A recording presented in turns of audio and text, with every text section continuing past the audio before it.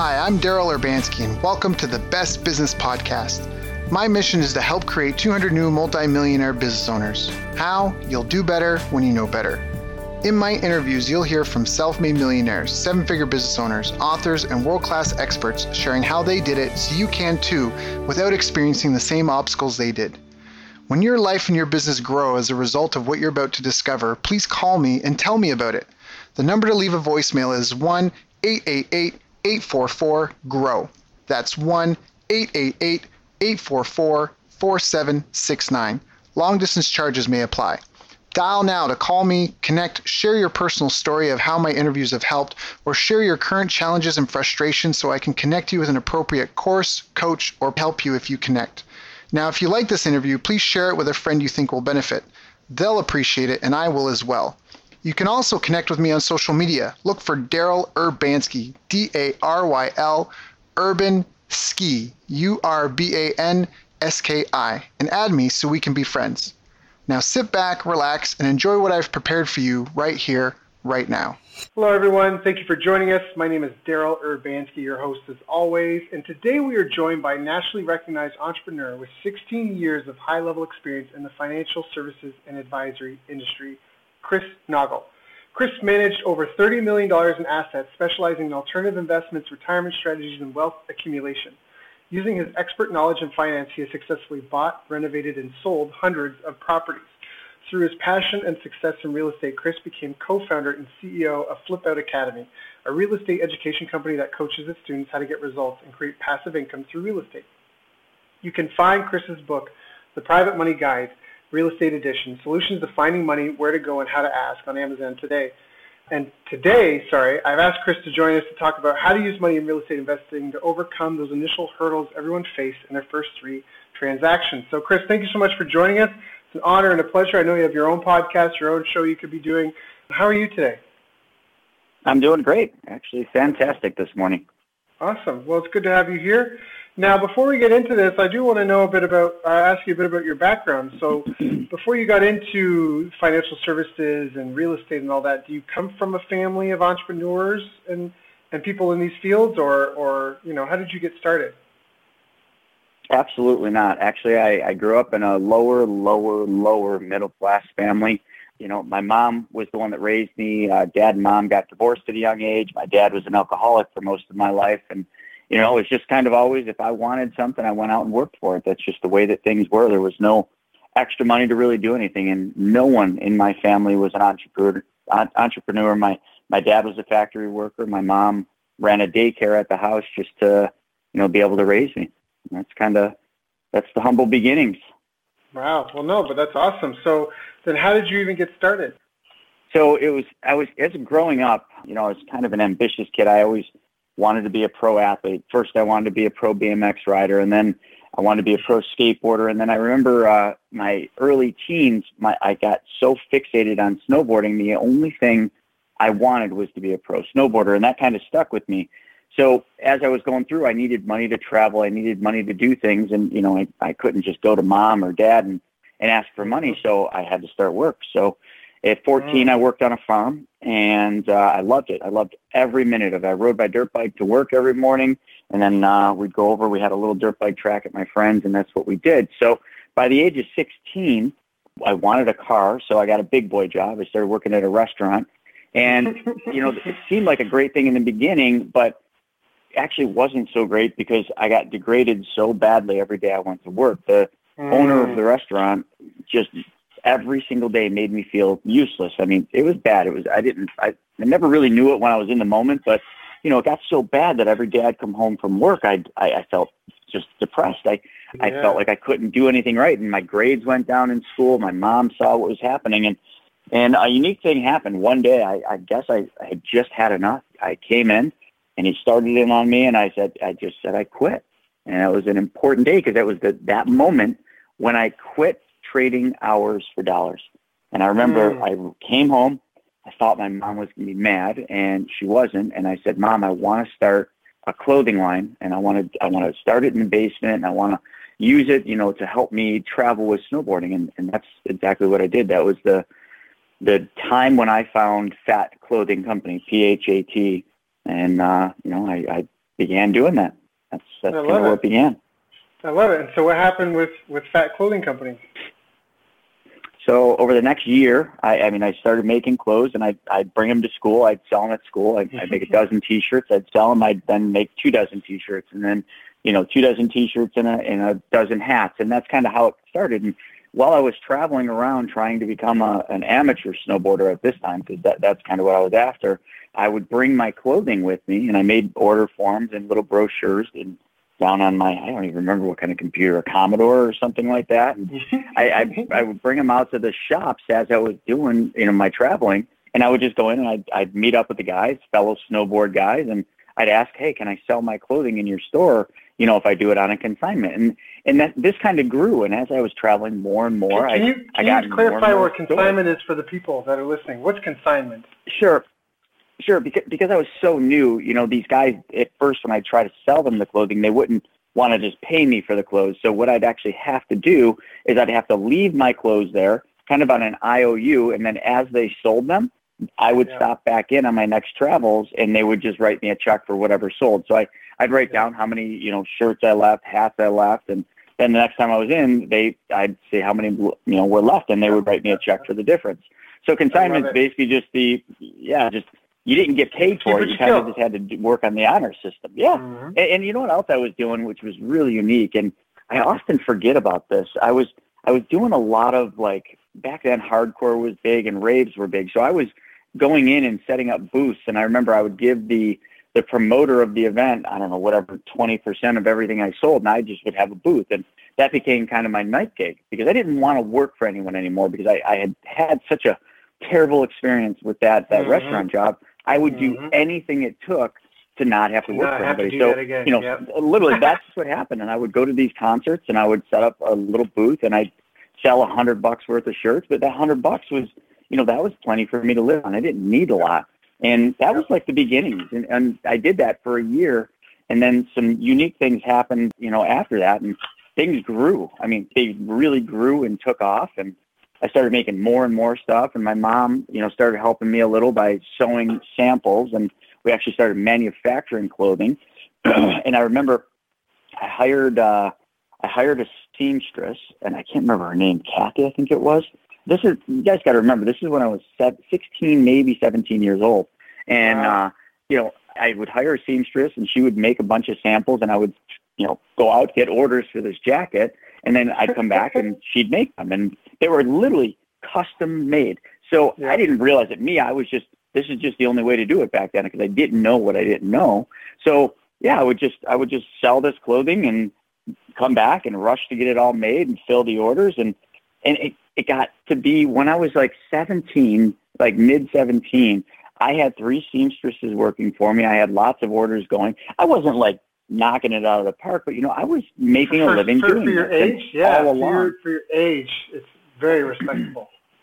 Yeah, and all along I was chasing my dream. I was making a lot of progress in the snowboard world. I was winning contests. I was getting invited to bigger contests. So that was like my fulfillment. So really the clothing line at that time was my lifestyle driver. That was the only thing that provided the income so that I could travel to these snowboard contests. And then I remember I got connected with this guy, Steve, and he was a great guy. He had a place at the local flea market. Now, I know when you think of a flea market, you think of, that's kind of, shady. But back then, this flea market was massive. It was massive. Yeah. Like it was called the Walden Flea, and it was like the place. So I started going there, and he had a booth selling clothing. So I started working for him, selling clothing. And in exchange for me giving my time helping him sell, he allowed me to sell my clothing at his booth. And I started selling a lot of clothes. Like I had this one shirt called The Lesson. And it's so funny. I wish I could show it to you, but I still make shirts, and I've got an 8,000 square foot facility now here where we do events and everything. If I walk out into the event center, I can look right over here and I have that shirt. I remade it, The Lesson. And it was about when I was 16, I was, a skateboard, snowboard kid, and all my friends were going off to be football, football, where all the girls were. They chased the girls. And I remember I watched my friends change.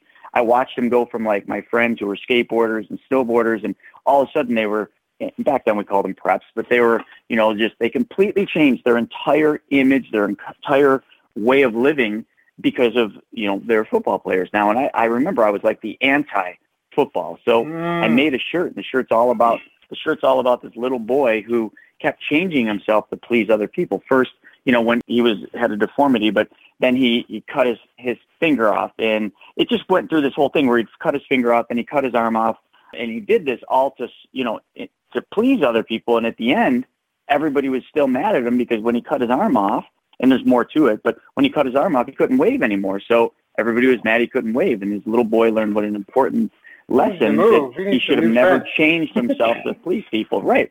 So this shirt literally, in today's world, it would have been viral, but I sold hundreds and hundreds of this shirt at the flea market.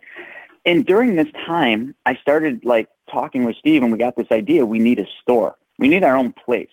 So we got the idea to come up with Fat Man Board Shops, PHATMAN, because I was fat clothing and man. And all I needed to do to open this store was find $70,000. And I remember the biggest driving force for this was all these shop owners that I sold my clothing to. I remember they had the life, right? To me, that was like the ultimate. They lived the life. They went to their shop every day. They sold skateboards and snowboards, and they communicated with people like me. And it was the lifestyle business. And then every day they'd go snowboarding. And I wanted that. And I came up with the business plan. I went to my local college and I found out how to write a business plan. And I remember I was so blind to how the truth of the matter is I just went out there and I just started asking people for $70,000 and showing them my business plan. And I was so excited about it. I figured everybody would be, but that wasn't what happened. What the reality of what happened is I heard no way, absolutely not, and hell no. And it got to the point where I literally thought that it was a pipe dream. It was never going to happen. And you remember I told you how influential my mom was in my life. So as this was all going on, and my father had said, no, you shouldn't do this. That's a stupid idea. Come work at the factory. Well, I ended up mailing the single for Cats in the Cradle to my dad, and I didn't speak to him for almost 2 years because of this whole period of time where he wouldn't support me in this.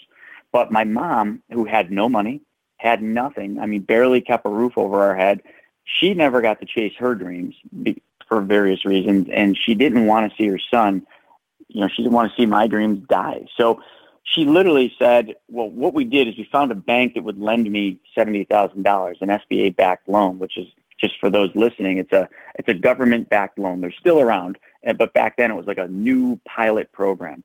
So this SBA-backed loan, the bank said, okay, well, we can get you approved for an SBA-backed loan. However, we need collateral. Now, again, I'm 17 years old. I have no idea what collateral means. And maybe some of you don't either, but collateral is, if they're going to give me $70,000, they want something in exchange that secures that $70,000, something like a house or, bank accounts that they can freeze, that secures it. So that's what they wanted. And I'm like, well, I have a 1986 Buick and I've got a baseball card collection, and I guess I can put my snowboards up for collateral. Is that enough? And it wasn't. So my mom saw this whole thing happen. And the next thing she did is she said, I will put our house, which she got the house in the divorce, and it had roughly about $75,000 worth of equity. And she put the house up for collateral. Now, back then I was just a kid, right? Chasing my dream. And today I look back at that and I realize what a foolish thing. I'll never forget it. My mom is my unconditional one.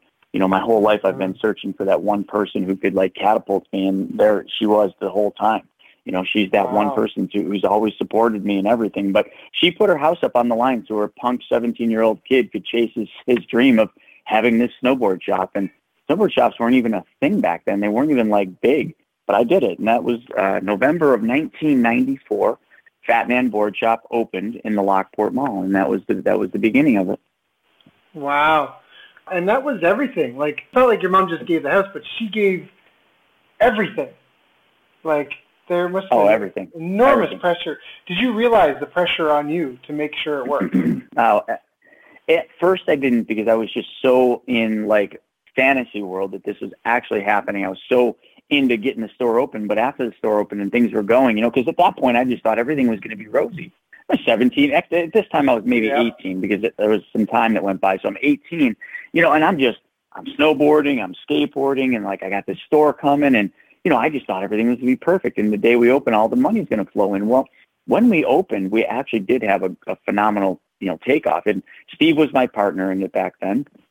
So things were going good, but the pressure started becoming reality, like a year into it, when I realized, wow, there's going to be hard times. Summers are going to be really slow. Christmas, you're going to make a ton of money. Back to school, you're going to make a ton of money. And then all of a sudden, like, there's these dead times. And there was many a nights where I fell asleep on cardboard boxes in the back room crying, not knowing how I was going to get through the next day. So yeah, the pressure became real, because think about that. I'm an 18-year-old kid that if I don't make this work, mom loses her house. Like, yep. I very quickly realized the pressure that was on me. Yep. I feel your pain. I went through a similar story, but I was 18 turning 19 when I was looking for financing, and a friend's father agreed to give me $50,000. And I needed $250,000 loan from a bank to renovate a house for a youth hostel I was going to build with like passive solar heating and solar panels and wind and all this sort of stuff.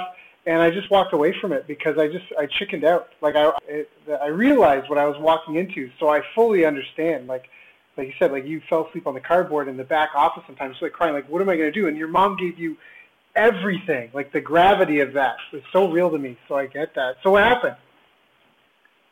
Well, I mean, there wasn't really any bad stories. 5 years went by. We paid that SBA-backed loan off. I had a raging party at my mom's. We almost went to jail. That was the reality. I went on to be a pro snowboarder. So, at this time, I was literally I was living my dream. I was truly living my dream. I lived and breathed my stores. They were everything. It was like, it was a true lifestyle brand. I was the store was me.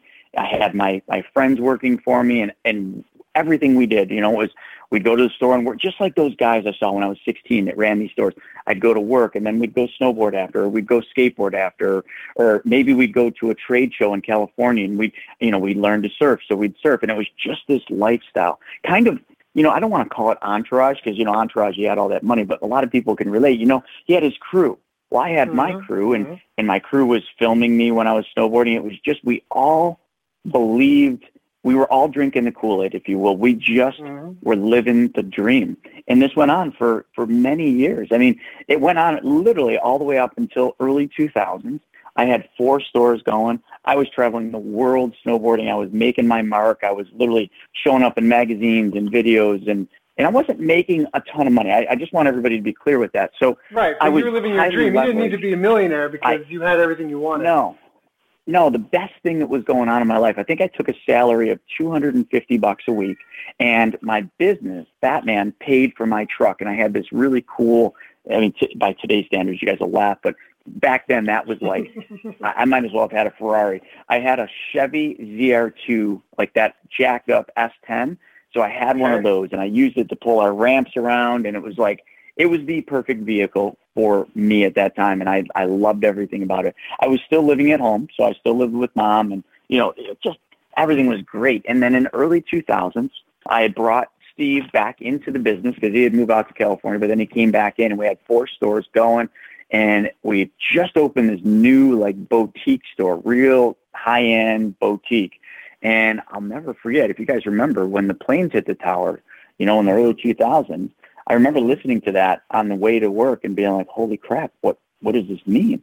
Well, what it meant was business was going to go down, and business went down a lot. I mean, over the next 2 years, business just kept going down and down and down, and I got pinched, and I started getting pressure because I couldn't make ends meet. I couldn't get the bills paid, and I had to make some changes. And, at that point, it came to this breaking point. I had been self-employed all the way up to this point. I don't remember how old I was. I was probably in my, early 20s and early 2000s, whatever it was, snowboarding. And I had to go get a job. And I remember thinking, I even remember, like, my friend was a pizza delivery guy. And I'm like, well, how much money do you make? And he said, how much you made? And I'm like, yeah, that could pay. That would allow me to not take the $250. And then I could, pay for the truck, and I could do that. So I almost started delivering pizzas. But what happened is I sent my resume out to financial companies, and they started calling me. and I got interviews, and I didn't have a suit. My grandma took me out and got me a suit. I had no concept of this world. I was just a punk snowboarder. Like, to me, work was, board shorts, flip-flops, and a T-shirt in the summer. And now I'm like putting a suit on and going to these interviews, and it was nerve-wracking. But I got my first job with a financial company. I landed at New York Life, and I remember I went through I blew the first interview off because I remember I'm like, I don't want to sell life insurance. I'm not going to, if I'm going to do this, I want to be Wall Street, man. I want to, I want to be selling stocks. I want to be just like, Douglas on Wall Street. I want to be doing that. And the reality is that I landed at New York Life because they had an investment division, and all I had to do was kind of make my way through. But what happened next was what I even looking back, I still can't believe this happened, is I actually loved it. I actually liked it because I was actually going out, meeting people, and I was helping them, and I built great clients, and I started getting into it. And I was the type of kid at that point, like, I knew nothing but work, right? You had to grind, you had to work. There wasn't, an hour. There wasn't 9 to 5. So to me, like, having a business was, okay, my store opened at 10 and it closed at 9. I worked 10 to 9. Like, and if somebody comes in and works, maybe I go skate for a little while and I come back and I close the shop. That was my life. So I just had a work ethic, and I had a work ethic from the firm. So I just outworked every single person at this firm. I went in early. I did what everybody was unwilling to do. And my first year at New York Life, I had made $74,000. Never in my life had I made $74,000 at that point. And I'm like, whoa. I had my stores going. We had consolidated the stores, so now we had 2 locations and a boutique. So that was the stores. I was still snowboarding professionally, but now I had this cash cow. So I'm doing it. And the funny thing that happened, though, is as I got busier and busier in the financial world, I excelled, I studied, I got all my certifications, my licenses. I became a true financial advisor, selling stocks, bonds, mutual funds, and all that. It wasn't just life insurance, but I was still doing it all. And I was like, literally, like, I was the star in that firm. Like, I was number 1 or 3 in the company. And I'm in my young 20s. So I'm 25, 26, making a bunch of money. Things are just awesome. And I slowed down. I learned something here. And what I learned is because I was going so heavy into the financial world, I couldn't spend as much time in the store. So I had to take my friends, my entourage that was with me the whole time, and I had to empower them and say, okay, guys, can you guys run the shop and do some cool things? And, oh, yeah, Kyle, you like doing those videos. Why don't you, make some videos, let's make a skate movie. And so they literally, by me empowering them and giving them incentive with bonuses, they literally took my store to levels I never could have taken it to. Because when you work in your business, you're so caught up in you being able to do everything better than everybody else. By me going out of the business, I was able to start working on the business, not in the business, and my business took off. So that was kind of the next step, and it was unique in kind of how that dynamic happened. But, I was still the same guy, even though I was, making a bunch of money as the financial advisor. All that allowed me to do is I bought my uncle's house. It became the skate snowboard party pad. We had the in-ground pool. We would jump off the roof into the pool. We literally, in the winter, would set up like ramps from the garage roof down onto the, oh my God, just looking back, I can't believe no one died. But like, you ever see the show Jackass with Bam Margera? You ever watch Jackass or like any of those? Yeah. Dude, that was us. That was our life. Like, we had ramps in the driveway. We had ramps going into the pool. It was just wild. And that was like what the money that I made further supported this snowboard lifestyle. Instead of, having to drive to contests, I was flying, and now I had sponsors because now I really started to get noticed. So I was making money. I had travel budgets. This was still a really cool time of my life, but it was different from a pressure standpoint because I had to perform as an advisor. I had responsibilities not that I didn't with the stores, but I had different responsibilities. So it was just a different dynamic. And this continued on like this. I had opened a bunch of test pilot stores. I had opened a skate park, actually 2 of them, because that was a big dream. I always wanted to open a skate park because we didn't have parks back then. So I did that. I opened like a women's store, and they both failed, but whatever, I did it. And I don't know, that's what I did. I did it all the way up until, 2008. And in 2008, if you want me to just keep going into it and just kind of tell you what happened? Yeah, you can. I just want to dive in a little bit because there's a couple of things you mentioned. Like, you've had a lot of ups and downs. You talked about a couple of businesses didn't work out. And, I mean, we all have those, right? Success has many fathers and failure is an orphan. Nobody wants to claim that. But what were some of the biggest challenges that you felt you had and how you overcame it? Like, I love how you mentioned that you figured out something because of the limitations you had to empower others. I actually even wrote that down. When you learn to empower others and empower them to grow your business, and you worked on your business versus being the person in your business, that things just went to a totally new level. Can you talk about maybe some of the other kind of ahas you had in either your successes like that or even some of the failures that you had? What were some of the things that have really helped shape you and develop you into the entrepreneur you are today? Oh, that's a great question. And we're going to get to some of the failures because if you guys didn't catch that, I said, and by 2008, so I'm going to come back to that. But, just some of the other aha moments I had is I was building this brand, and I didn't even know I was building a brand, right? It was Fat Man. It was me. Like, I was Fat Man was me, and everything we did was just about the lifestyle. Like, all of our ads were like these grassroots, hand-cut-out ads, and it was just this movement. And it truly, like, it was a movement. It really was. Like, even in the industry, the skate and snowboard industry, Fat Man was known as being like the core skate snowboard shop. We were drinking the Kool-Aid. We were literally living the life, and we didn't even realize it, but we were growing, and our success was growing, not so much because we were such a great shop, and we were a great shop, but it was more because our customers wanted the lifestyle that we portrayed. They wanted to live the life we were living at that point. And to us, like, that wasn't even realization, right? We didn't even realize that. We just realized we were living like the dream. We were just doing what we loved to do. And because of that, all of our customers, like, they just wanted to be part of this. And that spawned a lot of new things. And that's where a lot of the people that were running the stores came from is we had a skateboard and a snowboard team. And the skateboard and snowboard team, we had like an A team and a B team. And our A team, like, it consisted of pro skateboarders, and our snowboard team, including myself, and consisted of, a bunch of my friends who were just as good as I was that I brought up into the sponsorship realms, and they were AMs. Some of them went on to be pro snowboarders. So I guess the aha moment was we were creating, today there's so much talk about build your personal brand. We were creating a brand without even knowing we were creating a brand. And everything we did, we started making all of our own brand. We came up with our whole line of clothing, Fat Man clothing. But Fat Man clothing wasn't put Fat Man on a shirt. Fat Man clothing was like, tell a story through art on a shirt and just put really small, because we were really into minimalist. Like, anything that had Fat Man on it had it super small. The main thing was like the image, the lifestyle piece. And we had this whole movement, and I bet you any money, and I don't know, but between our skateboards, our jackets, our T-shirts, and everything that we branded, I bet you we sold hundreds and hundreds of thousands of dollars worth of just Fat Man branded clothing. And we literally were selling Fat Man branded clothing to other skate parks. And I knew what was happening, but I just loved it so much that I just kept doing it. And the hardest thing for me was I was at this point, I was kind of at this crossroads where I wore a suit every day to the financial firm.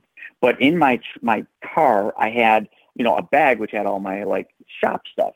So I'd come to the shop to work, and I'd go back in my office, and I'd strip the suit, and I'd put the clothes on, I'd put a beanie on, and it was almost like Superman kind of. Yeah, it was kind of just like I had like these two identities, and I was caught because then there was this middle ground of like, okay, well, when I go out to eat, and I'm going to be at a place where, I'm going to see my clients, but then I'm going to see all my skate buddies. Like, how do I dress? Like, what do I wear? So I was at this weird crossroads of like, do I dress up? Do I dress down? So I almost kind of at this point morphed like skateboard wear with like dress wear. So I kind of came up with my own style, and people like really took note of this, and they wanted it. So the store like actually changed like the way that we were selling clothes, which went from like your standard T-shirts, and we started selling like dress up button up shirts. And these were skate brands, but they were like the higher end level of the skate brand. So we started this whole like dressier movement. You know, when we were out skating, we weren't wearing T-shirts anymore. We were wearing like button-up dress shirts. You know, dressed, and like, you were dressed to impress. Yeah, so it was kind of this cool little movement, and that movement kind of flushed through the whole industry, and it kind of just became a thing. And so that was, I guess I could go deeper into it, but that's some of the neat things that were happening at that time. And I don't know, I was still kind of just in la la land.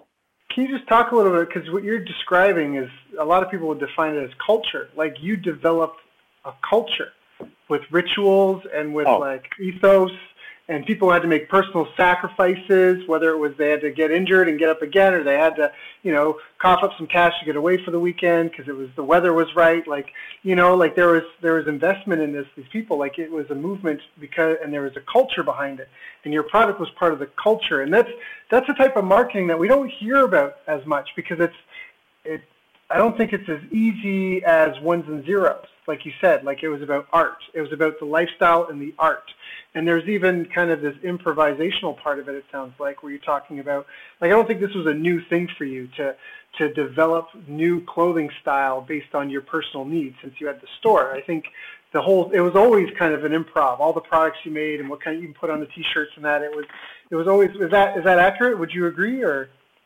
It's 100% accurate. And you know what the strangest thing is, you know, I do interviews like this all the time. I speak on stages across the country, and I do podcasts almost on a daily basis. And I never have anybody allow me to go back and go as deep into this as you are. And it's literally like, it's taking me back to a place that I almost had forgotten about. So what you just said about the culture, like, and how we had created this culture, like, you couldn't be more true to what we did. We literally had created our entire culture, and our culture wasn't just within the store. Our culture spread through the skate park, through all the skate parks, through all the things that we touched and all the events that we traveled to. We had a team, a culture, if you will. Our team was our culture, that when we went to a contest, it wasn't just me anymore. It was my team. You know, it was the Fat Man team, and we were a force to be reckoned with. We won every contest. Then we did the skateboard team, and we had all the best skaters. Because when you create a culture, and this is so important for everybody listening to this, because this is so true in today's business world, in today's, you know, elements. This couldn't be more true, and you're going to see more of it. But when you create a culture and you portray and you live the lifestyle that other people want, they will basically, almost like a magnet, be attracted to you, and they will come on, and like you had mentioned, like, they will follow you. Okay, they will follow you on their own nickel. They will literally buy plane tickets on their own nickel just to travel, and you don't even know what's happening, because they're not like, hey, I'm gonna go there. They know where you're going. They know the tour that you're on. And guess what? You show up and they're like, hey, man, how'd you get here? Oh, you flew great. That's awesome. But at that time, we were just like, that was just our lifestyle. That's what we did. So we just had this whole group that followed us, and that fueled the stores. That fueled our clothing line. That fueled the skate park. That fueled everything we were doing. And at this point, like, when I was, you know, heavy in the financial world, so this was pretty close to the 2008 time. At this point, like, we were making money. You know, the stores combined were probably just a smidgen over $1 million in sales per year. I didn't really take much of a salary. I took a small salary, but I paid my guys really well. And I had a really lucrative bonus program for my managers and my heads of the departments, because if they built their division, you know, because like I had a manager for the skate team, I had a manager for the snowboard team, I had a store manager, I had a clothing line designer, you know, who made all the designs for the clothes, who was the artist, Jen. And all these people were incentivized. And I didn't know that this is just like how business worked, because I was a businessman, okay? But I wasn't a businessman from Harvard. I wasn't a businessman with a college education, because nowhere in my story did you hear that I was highly educated, right? I wasn't. I went to college for a year and a half, and I did very well, but it wasn't my calling. I learned everything I'd learned just by doing it, by failing forward. Because believe me, as good as everything sounds up to this point, there was a lot of failures, and there were a lot of learning lessons because of doing something. Oh, that didn't work. You know, you failed forward. So, and that's just kind of how we did it. But that culture element of what we had, that was everything. And that was what that's what built everything. The financial world literally was just the engine. It was the machine that provided the money to further that culture, to allow us to literally have a house with an in-ground pool.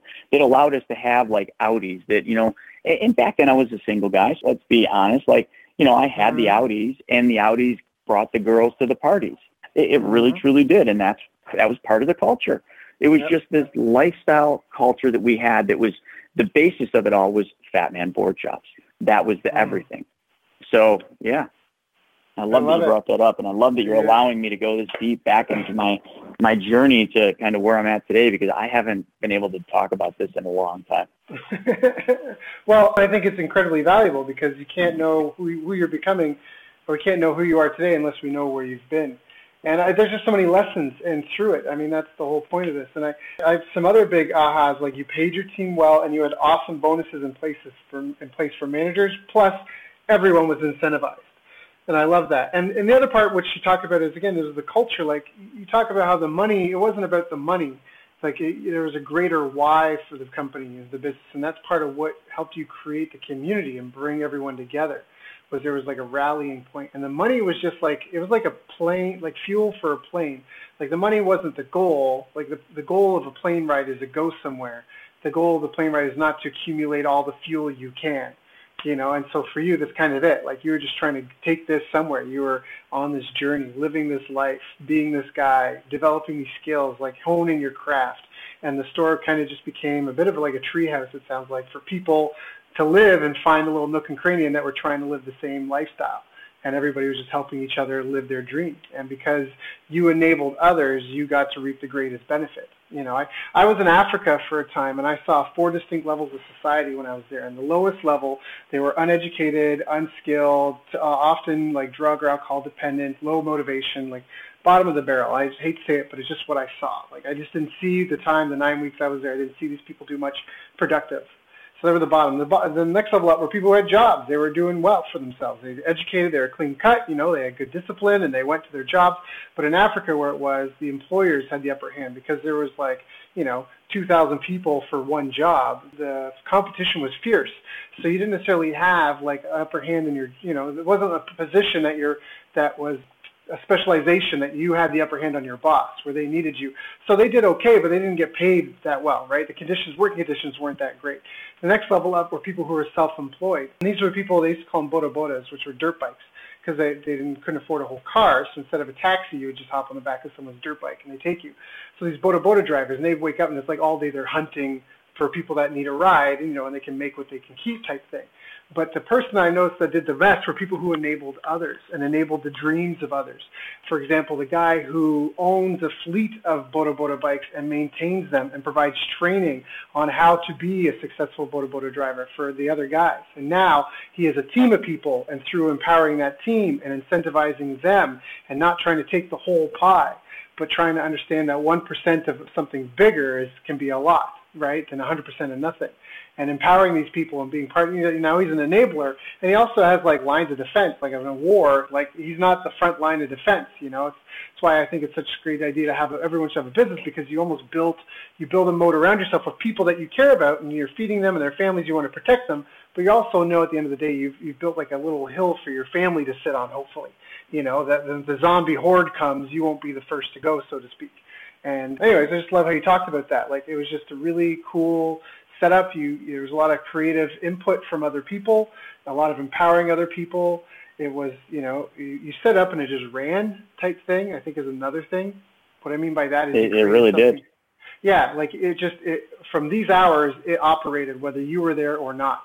And I think that that's really powerful, because a lot of people forget that. When you look up entrepreneur in the dictionary, it says a person who organizes a business or businesses. It doesn't say the person who unlocks the door, stocks the shelves, turns the lights on, does inventory, collects the cash, deals with the refund request, does the taxes, mops the floor. Like, that's not it. That's not what the business owner, that's not what it is. So I just think it's a great story. So what are some other mistakes that you feel you see, like people you work with or other entrepreneurs making now on the other side of this coin?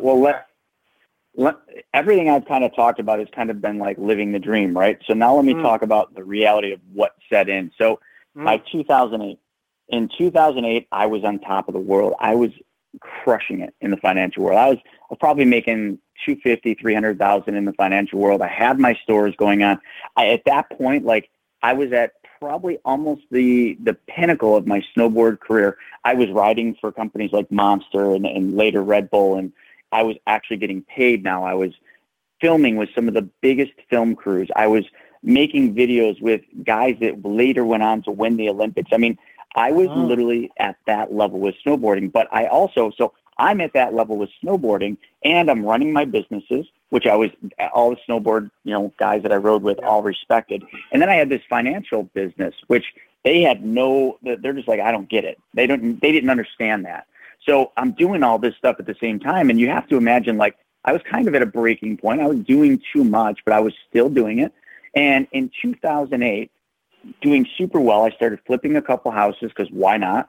And then I got this next big idea. You see, my main store, my lease came due, and there was 2 buildings down was this dilapidated paint store. One of those buildings that you see that you're like, they should really tear that building down. And I'm like, I'm going to buy that building. I'm going to convert it into a strip mall. I'm going to move my store into 4,000 square feet. I'm going to rent the other 2 spaces, and they're going to pay my rent. And, that was my dream. Well, I was a big visionary and a big dreamer. I mean, everything in my life was always like, you dream of it, then you almost manifest it, and then you just chase it until you get it. And it takes a lot of no's. So this required $360,000 to buy this building and renovate it. So I didn't have 360 because I spent the money I made, but I found somebody, a hard money lender that lent me the money, and I began the process of, for the first time developing a property, and it was going good. I got halfway through, and you guys all know what's coming here.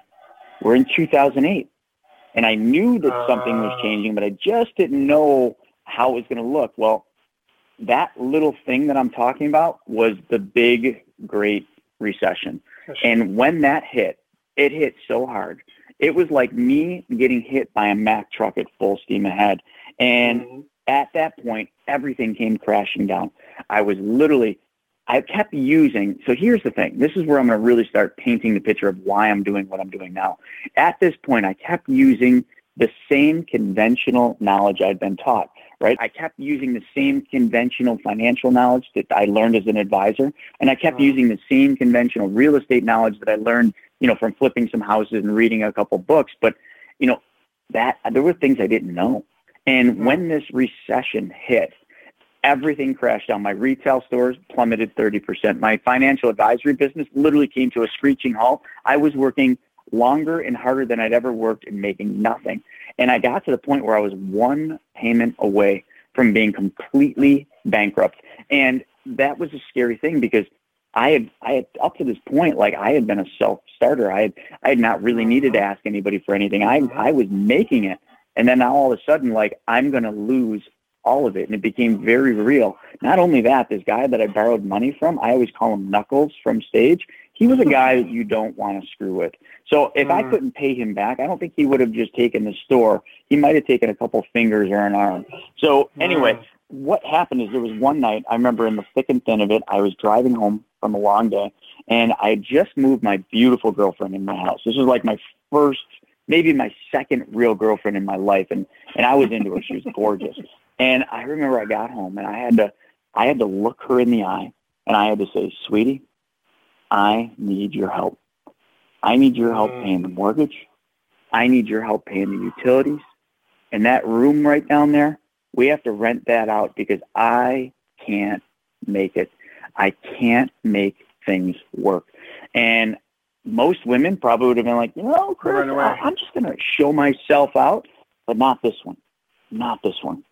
You see, I think she kind of liked me because she ended up marrying me, and we made it through that period. I don't know whether, your listeners believe in God or a higher power or just the universe, but sometimes when you're at your very lowest point, a door opens. And it's your choice whether you're going to walk through that door or not, but that door opened for me. And I'm not going to go into that story because I don't want to waste time on it, but let's just say that will happen for everybody. When you're at your lowest point, when you think there's nowhere else to go, something will present itself. It's your decision whether you walk through that door. And I did. I walked through that door, and I made it through that period of time, barely. I escaped bankruptcy by the skin of my teeth is the easiest way to put it. Just barely. And I was determined. At this point, I was still determined. I wasn't willing to quit.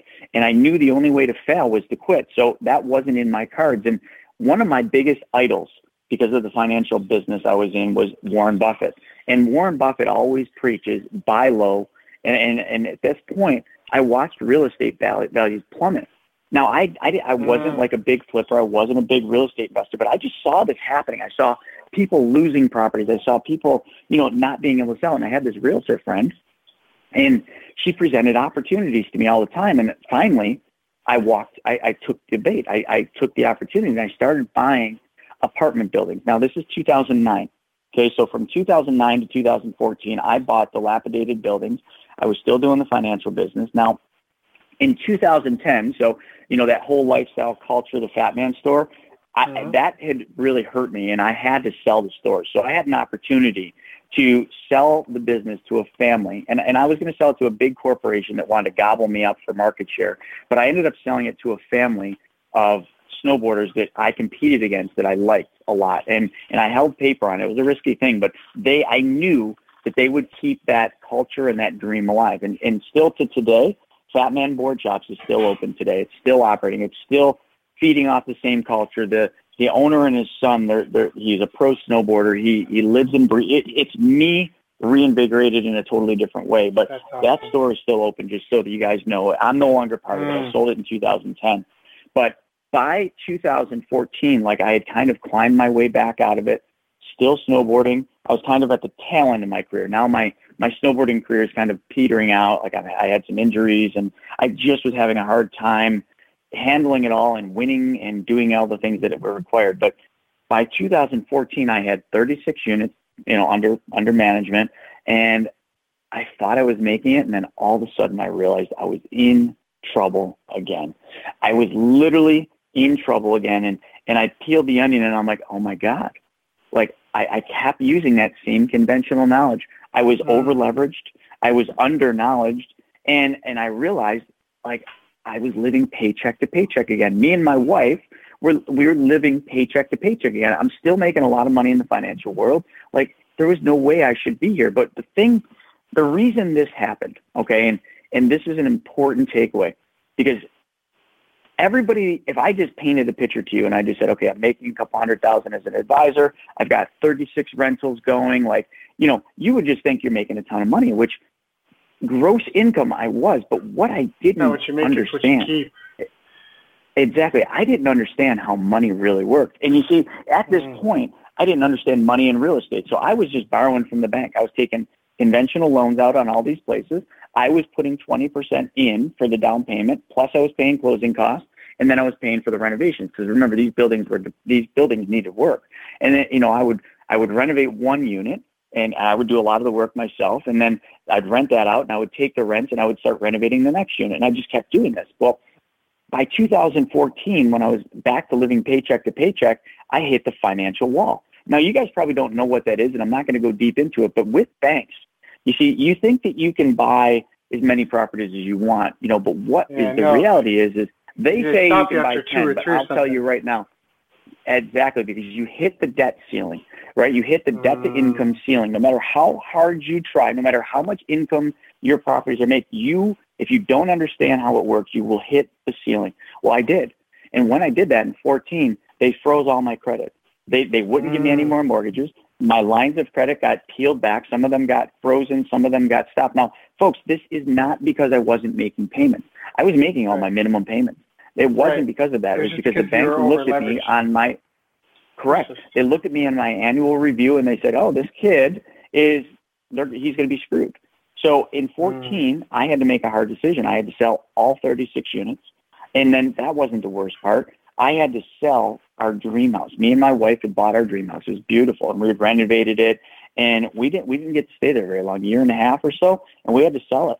And that was a huge hit. It was a hit on a relationship. We went through some really hard times, and I was down in the dumps. You can only imagine. I was literally down in the dumps. And the next thing that happened is I remember in the mail, I got a postcard. I got a postcard inviting me to come to this seminar to learn how to flip houses. Now, I know what your audience is going to think when they're hearing this. You're going to be like, dude, man, don't you ever freaking learn? Well, the truth of the matter is this. I got that postcard, and I was so humbled by my failures up to this point. I had nothing to lose. And by going to this seminar, they were giving away a free iPod shuffle. I didn't have money to buy an iPod shuffle, and I was a runner, so I wanted this darn thing. So I had nothing to lose, and I had iPod shuffle to gain, so off I went. Day one of this seminar, nothing special. Day two, everything changed. And it didn't change because of a bunch of stuff that I learned, because I was kind of a bit egotistical. I was like, I've done this. They can't teach me anything new. But by day two, here's what I learned.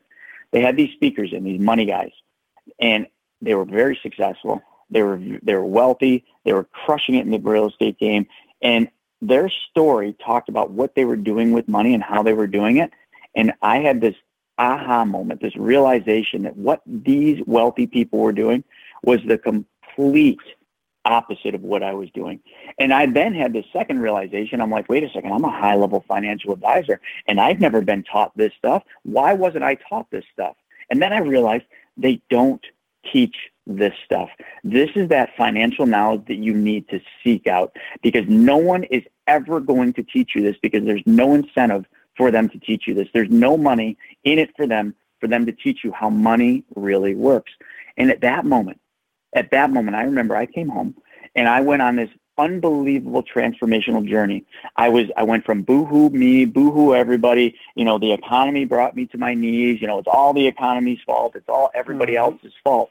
And I went to realizing that it's not, the problem wasn't the money. The problem wasn't the economy. The problem all along was the misinformation that I was taught, the misinformation that I had been given all along. That was the problem. And what I needed, the valuable financial knowledge, that was what was missing. And at that time, I dove in so deep. I racked up my credit cards. I maxed out credit cards to the point where I had like $24,000 balances on my credit cards with minimum payments I could barely afford. And that was done so that I could have access to these people, so that I could be in front of these people on a one-to-one or a group setting, and I could ask them the difficult questions of, how did you learn this? How did you figure this out? How are you doing this? And how do I do this? And that point was a couple years, right? This was 2014. This was the most transformational period of time in my life. I traveled to seminars. I became just a sponge. I read books. I went to every seminar. We didn't have podcasts back then, but anywhere I could get info was mostly seminars. I was there. I paid for trainings. I started learning that I needed to invest in myself. And that's what I did. I started investing in myself and going to be in front of these people. And I developed these relationships with these people, not because I was some rock star, but because I was willing to do whatever it took. And I was willing to give my time to serve them, to do whatever they wanted me to do. If they wanted me to promote their event, damn it, I promoted their event. If they wanted me to come to an event and be a testimonial speaker for what they did, I was there on my own nickel. I did whatever it took. And I started to learn the secrets of the wealthy. And in learning the secrets of the wealthy, what I also started doing is I started like changing my life from having money and then going broke, having money again and then losing it all again. And I would ask your audience and yourself, how many people have you ever known in your life that have had money and then it's gone? And then they get it again and it's gone. We all know people like that, right? And it's not so much because of, things they're doing in their life. It's because the system, what they've been taught about how money works, is wrong. And, when I speak from stages, I tell people this. I say there's the 5%ers, right? And then there's the other 95%. I can help the 5%, the people that are willing to understand that they need to believe that there is another side, and there is. And that's what I learned. I learned that what the wealthy do with money was the complete opposite of what I did, and it was the complete opposite of what I had been taught to do for, at that point, probably 12 years in the financial world. What I was taught to do and what I was taught to sell and teach my clients was the big lie. So from that point on, I started, me and my wife started the real estate company, and we were just went into it. Just like my financial world, I became the rock star. We were flipping a ton of houses. We were wholesaling houses. We were building a rental. We were just going full force in, and it wasn't easy. Literally, I think my hair started turning gray during this period. My hair started falling out. Like, I was just so consumed with this, and I was still doing the financial world, but I had kind of slowed off that a little to focus on the real estate. And then we got fixated on, we saw Tarek and Christina get on stage, and we got fixated on, we got to have our own TV show. And I said to my wife, I said, if we're ever going to be on that stage in front of an audience like these people that we admire, we have to have a show. So we began in 2014 and 15 to go down the path of what does it take to have a TV show. And we hired one of the guys from my store, Kyle, who had gone on to create his own film company because of what he did at Fat Man. And I hired him to create our pilot. And literally the beginning concept of the business or the TV show was called Flip Out, and it was literally Jackass meets Flip or Flop. We would go into the houses, demo them with my old skate team from the shops, and they would take the material from demoing the house and they'd build ramps through the house. It was awesome. It was such a great concept, right? But we took that idea. We did it. We spent $40,000 filming this, and we got our sizzle reels, and we sent them out to producers. We got picked up right away by a producer, and then the producer took it to HGTV and all the networks. And again, just like earlier in my life when I was asking for money, we heard no. We heard it's a great concept, but it's too risky. It's too outside the box, and there it was. It died on the vine right there.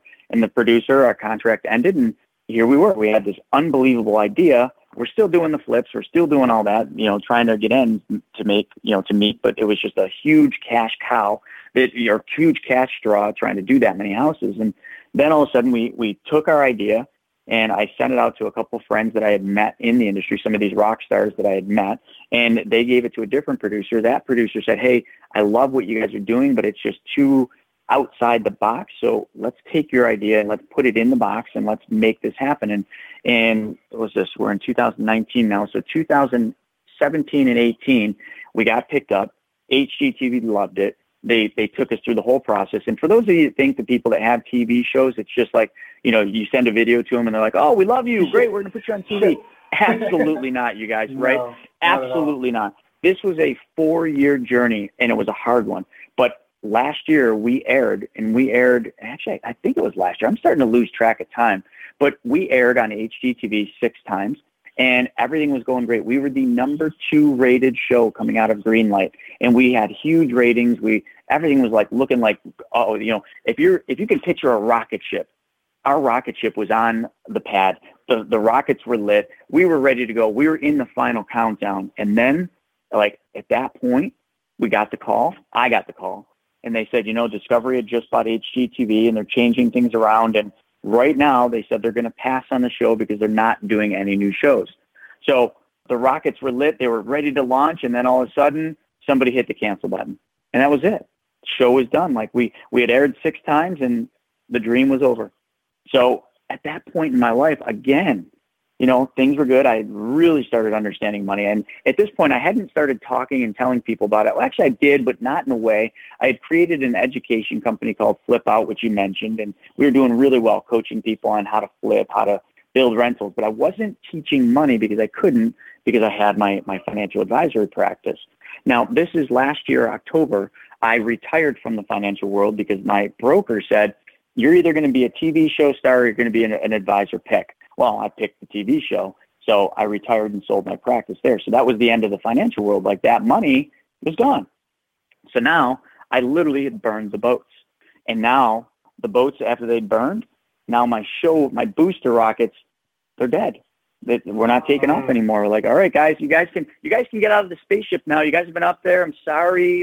But you're not going to space. So get out of the ship. Come on. And that was like, I felt like, do I drive my truck into this tree as fast as I can? What do I do? How do I tell my wife we didn't get the show? This is our dream. And again in life, at this point, I came home, I told her, but my phone rang. And this is one of those calls that change your life, kind of like that postcard, even though that postcard was nothing special, but you see what that did for me. That phone rang, and it was my friend Greg. Now, my friend Greg was one of those rock stars, right, that I met early on in 2014. He was that guy that taught me how money worked. And Greg, at this point, I'd been borrowing a lot of money from Greg, and I actually had a business venture I was doing with Greg, and he called me, just to tell me, and this is right after I had heard that our show wasn't going. And he had called me to say how excited he was to be partners with me, how happy and excited he was on the things we were going to do, and on and on. And this whole time he's talking, I'm not even hearing it. Guys, I'm not even listening to what he's saying because I'm just thinking to myself, somebody called Greg and told him we didn't get in the show, and now he's trying to make me feel good. Boo-hoo, Chris. Like, I get it. Thank you for the call, but not necessary. I'm just going to go, like, crawl up in a ball and, like, cry myself to sleep. But then I said to him, I said, Greg, did somebody call you? He's like, what do you mean? I'm like, no. Did Larissa call you and tell you what happened? No, Chris, what happened? Everything okay? Greg, really, seriously, somebody called you and told you, like, that we didn't get the show, right? He's like, no, absolutely not. I had no idea. Now, at that point, I realized that this call was not one, it was just not a random thing. This call was meant to happen because I was at the bottom again and I needed to be picked back up. Well, at that moment, I understood what my calling was. My calling was to go out to the world and to teach people how money truly works, this true way money works, the secrets of the wealthy, not the big lie, not Wall Street, not the big lie we're taught. I teach, I realize I have to develop a curriculum, and I have to basically come up with a way to teach people without selling people. I don't want to sell people because at that point I'd gone to all these seminars, and every one of these seminars I went to, it was a big pitch fest. You go there and you felt dirty. You leave and you just felt dirty. You literally felt like you had to take a shower because, oh my God, who's going to sell me something now? Who's going to pitch another program that's going to change my life? I didn't want to be that guy. I simply wanted to go out and I wanted to teach people the truth. The things that I had learned, the things I wish I had learned a long time ago, that when I learned them, which was kind of too late, I wished I had learned them earlier, and I wanted to teach that to people. So that is what gets me to where I'm at now. So I set the goal, and this is a huge bar, right? But if your dreams don't scare you, they're not big enough. So I put the title on my new role as America's #1 money mentor. That is a huge, huge thing to fulfill, right? But that is my mission. I want to be America's #1 money mentor. I want to be that guy, kind of like almost Robert Kiyosaki, but without the, I'm not going to say anything bad. I love him, but he went down the wrong path. Chris Naugle. Instead your own, right?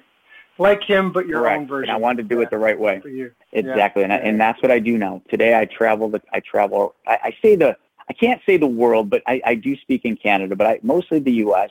And I travel every single week, and I do webinars, and I speak on the secrets of the wealthy. And I have 4 wealth principles that I teach. And the first thing I say from stage after I do my introduction and kind of do my story in 8 minutes is I tell them, I'm not here to sell you anything. I'm simply going to teach you this 200-year-old system so that you can transform your life. And when I say that, everybody's so used to being sold, the whole audience listens.